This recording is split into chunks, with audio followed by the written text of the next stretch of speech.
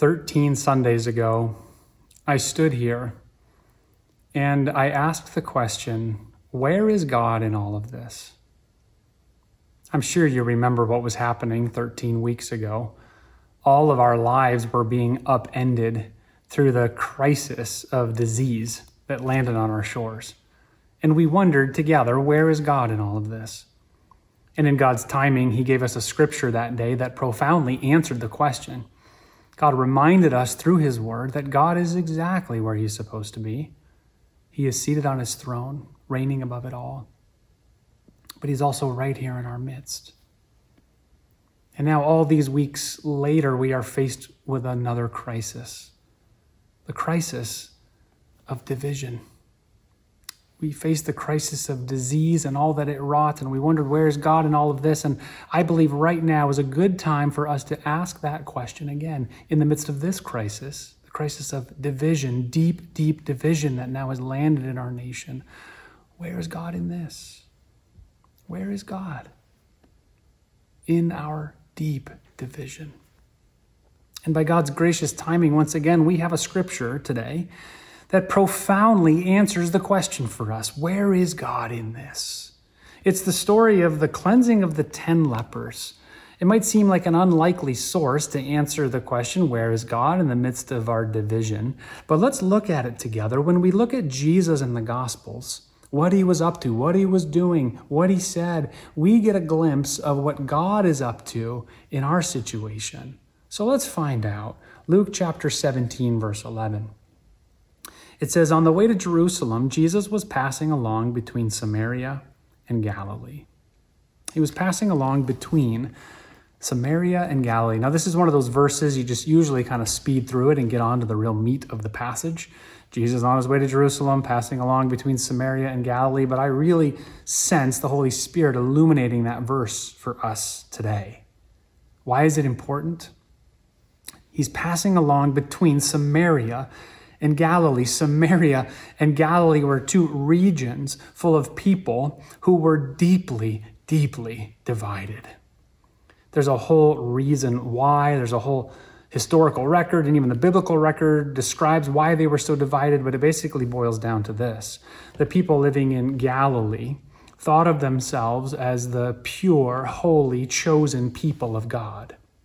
And the people living in Samaria, in their eyes, were betrayers of God and of their own people, because the Samaritans in their family lineage had previously been Jewish people, but then they had begun intermarrying with foreigners, and they had begun worshiping foreign gods. This was the worst kind of betrayal for the folks living in Galilee, because they were so offended. It was almost like a sibling rivalry. How could you do this to our God? And how could you do this to our people?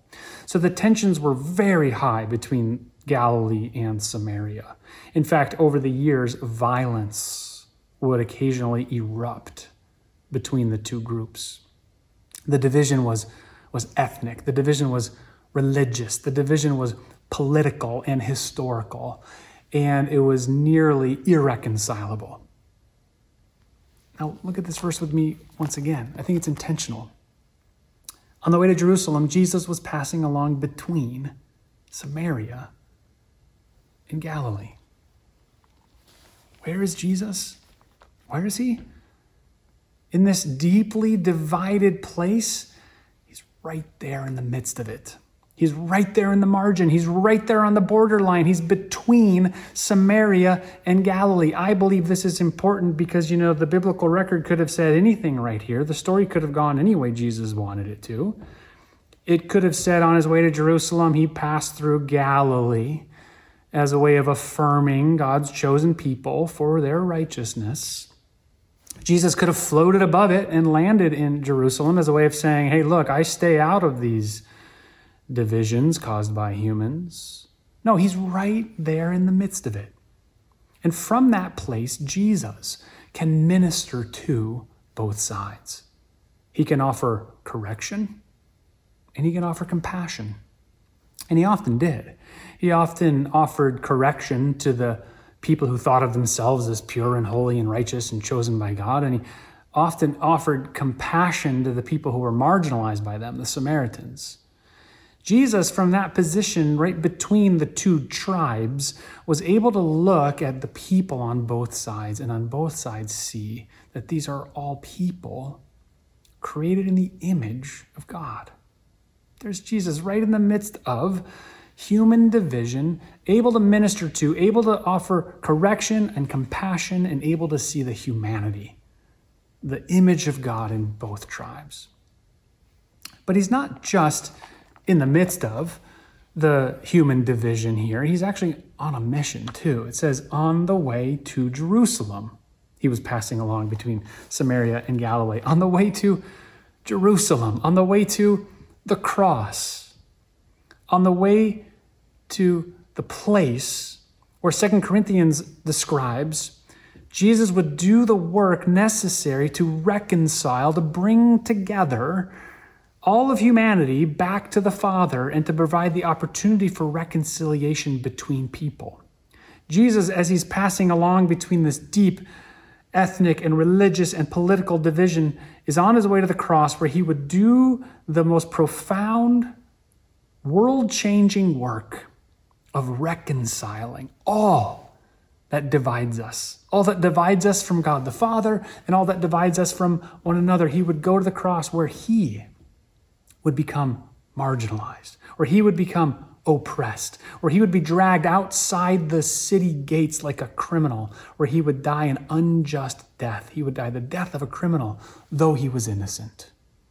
And so everywhere Jesus went in his profound work on the cross was this effort to bring together what sin and evil had divided. Jesus himself said that Satan comes to steal, kill, and destroy. But Jesus said, I have come that you may have life and have it abundantly. There's a lot of stealing, killing, and destroying happening in our land right now. Jesus enters into the picture right in the midst of all the division, and he offers life. He offers it through the death that he died on the cross, his reconciling work. I believe that his death speaks to our current situation better than any political narrative that's out there right now. When I think about what happened to George Floyd, when I focus in on that moment, that horrible day, my heart breaks. I'm full of sadness, grief, despair, anger, even a little bit of hopelessness, confusion. I want to step in there and I want to stop it from happening. I want to stop the man whose knee is on his neck and I want to say, you're misunderstanding. That person under your knee has the image of God. And Jesus came. Jesus came to die on the cross to reconcile all that would divide us, whether it's race or political affiliation or background or family tree or ideology. Make it stop. This is why Jesus came and this is why Jesus died. This is why he was on his way to Jerusalem to finish the work necessary to reconcile us back to one another. When we hurt each other in this way, when we allow Satan's work to win, stealing, killing, and destroying, we diminish the work of Christ on the cross. We need that work.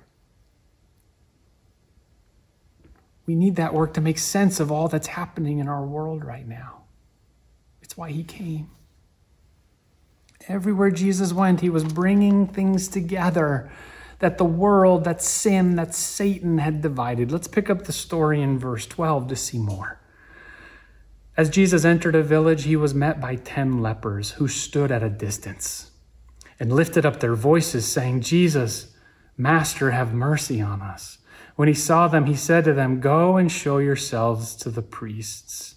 and as they went, they were cleansed.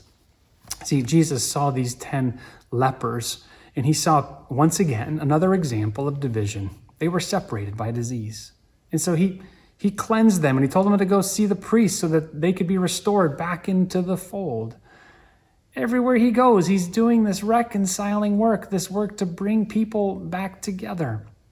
And when he sees these people, it's interesting, he says they're standing at a distance, they're separated, there they are. And so he cleanses them. Isn't this an amazing and timely text? You have some people in the text who are separated by disease, other people in the text who are separated by division. This is a good text for the moment that we are in as a nation right now. We are separated by disease, we are separated by division, and here comes Jesus right into the midst of it all to offer his reconciling work. He sees all of us created in the image of God, and he wants to bring together what sin and Satan and evil and the human heart and culture have divided. In fact, when we consider the work that Jesus began 2,000 years ago and continues to do, we see a picture actually of the church as it exists today. The church is a profound example of a community of people who normally, according to the world standards, wouldn't be together. They wouldn't be together in one place. There's a number of things that I really miss over the last several weeks. I miss seeing you face to face. I miss serving communion with you and looking you in the eye. I miss talking with you in fellowship hour. I miss going to lunch with you. And I really miss worshiping. I miss worshiping especially on Sunday nights in Stamford. Because on Sunday nights in Stamford, I see a really clear depiction of a room full of people who would normally not be in the same room, but all united around praising Jesus. All united around praising Jesus. I look around that room, the Revolution Boxing Gym, where we worship, and I'm convinced that that room is the most diverse room in all of Fairfield County. I see Black people, white people, Asian, Latino, men and women, young and old, rich and poor, homeless people, hedge fund managers, all blended together in one place. It's such a picture of the church, all united in Christ. In fact, it's reminiscent of Galatians chapter 3, verse 26, which says this, "In Christ Jesus, you are all sons of God through faith. For as many of you as were baptized into Christ have put on Christ. There is neither Jew nor Greek. There is neither slave nor free. There is no male and female, for you are all one in Christ." That's what I see happening in our church. People who would normally not be in the same room, all gathered around praising God together. Praise is the appropriate response when we realize what Jesus accomplished for us. When he died that unjust death, when he was oppressed, when he was cast out, when he was doing the reconciling work to bring us back to the Father and to bring us back to one another, to conquer the plans and schemes of Satan and sin in this world, we realize he's worthy of our praise. In fact, that's the way the rest of this story goes with these lepers. Look with me at verse 15. One of them, it says, when he saw that he was healed by Jesus, turned back, praising God with a loud voice. And he fell on his face at Jesus' feet, giving him thanks. Now he was a Samaritan. Then Jesus answered, "Were not 10 cleansed? Where are the 9? Was no one found to return and give praise to God except this foreigner?" Now, I've heard this scripture preached and taught many, many, many times over the years. And most often, I've heard it turned into basically a moralism. It basically that gives the takeaway of, are you thanking God? Are you thanking God enough for the good things he does for you? Be like the one, not like the other 9. And it becomes a moralism that we should thank God more. Are you thanking God enough? But really, look at the language with me again. It's not just about one leper who's the most outcast of all, the Samaritan, coming back and giving thanks to Jesus for the nice gift that he got. No, this man had been so outcast and he had been now brought back into the fold. He realizes Jesus is worthy of his praise. Look at the language with me. He saw that he was healed. He turned back praising God with a loud voice, and he fell on his face at Jesus' feet, giving him thanks. He's not just giving thanks. He's worshiping. He is worshiping. He is worshiping the one who has done the reconciling work to bring him back into the fold, into the family of God. A better question than, are you thanking God? Is Jesus worthy of our praise? That's what this scripture is really all about. Is Jesus worthy of our praise?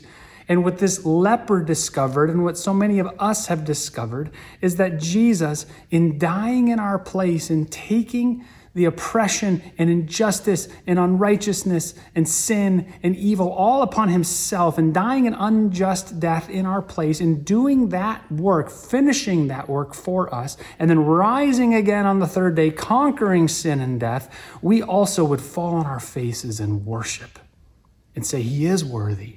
He is worthy. And that is what unites us in Christ, is realizing that we all have been marginalized by sin. We all have been cast out and separated from God and from one another. And in his work on the cross, he brings us all back together, and he is worthy of our praise.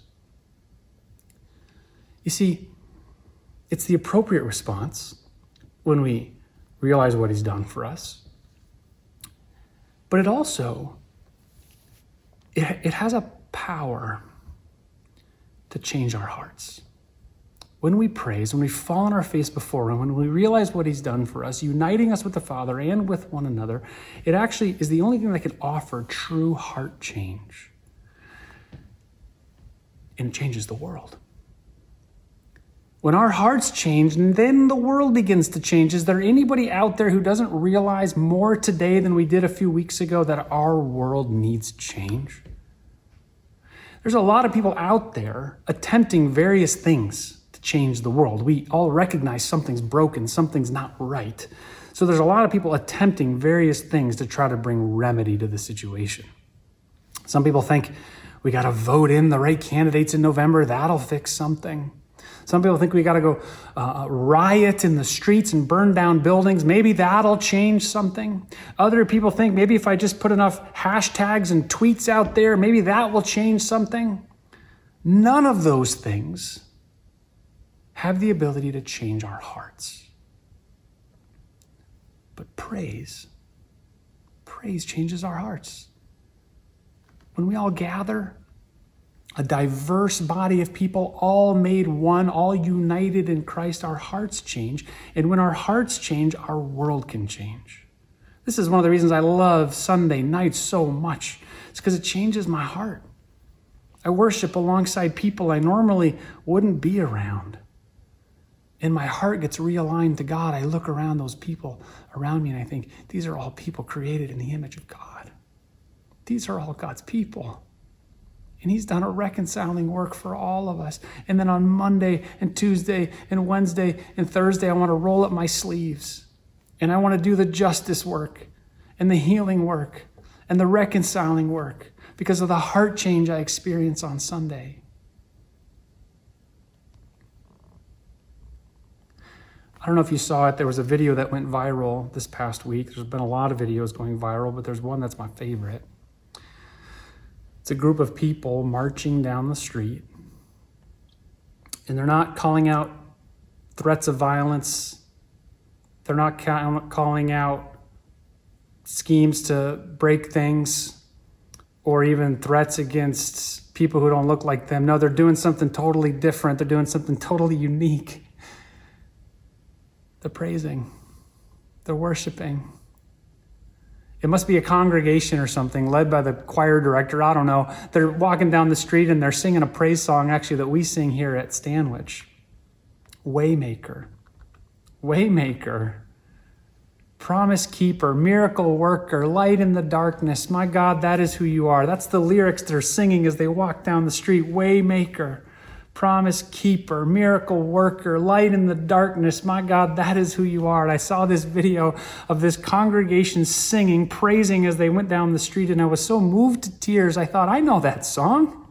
I could sing that with you. I worship the same Jesus that you worship, the waymaker, the promise keeper, the miracle worker, the light in the darkness. That's something we can unite around.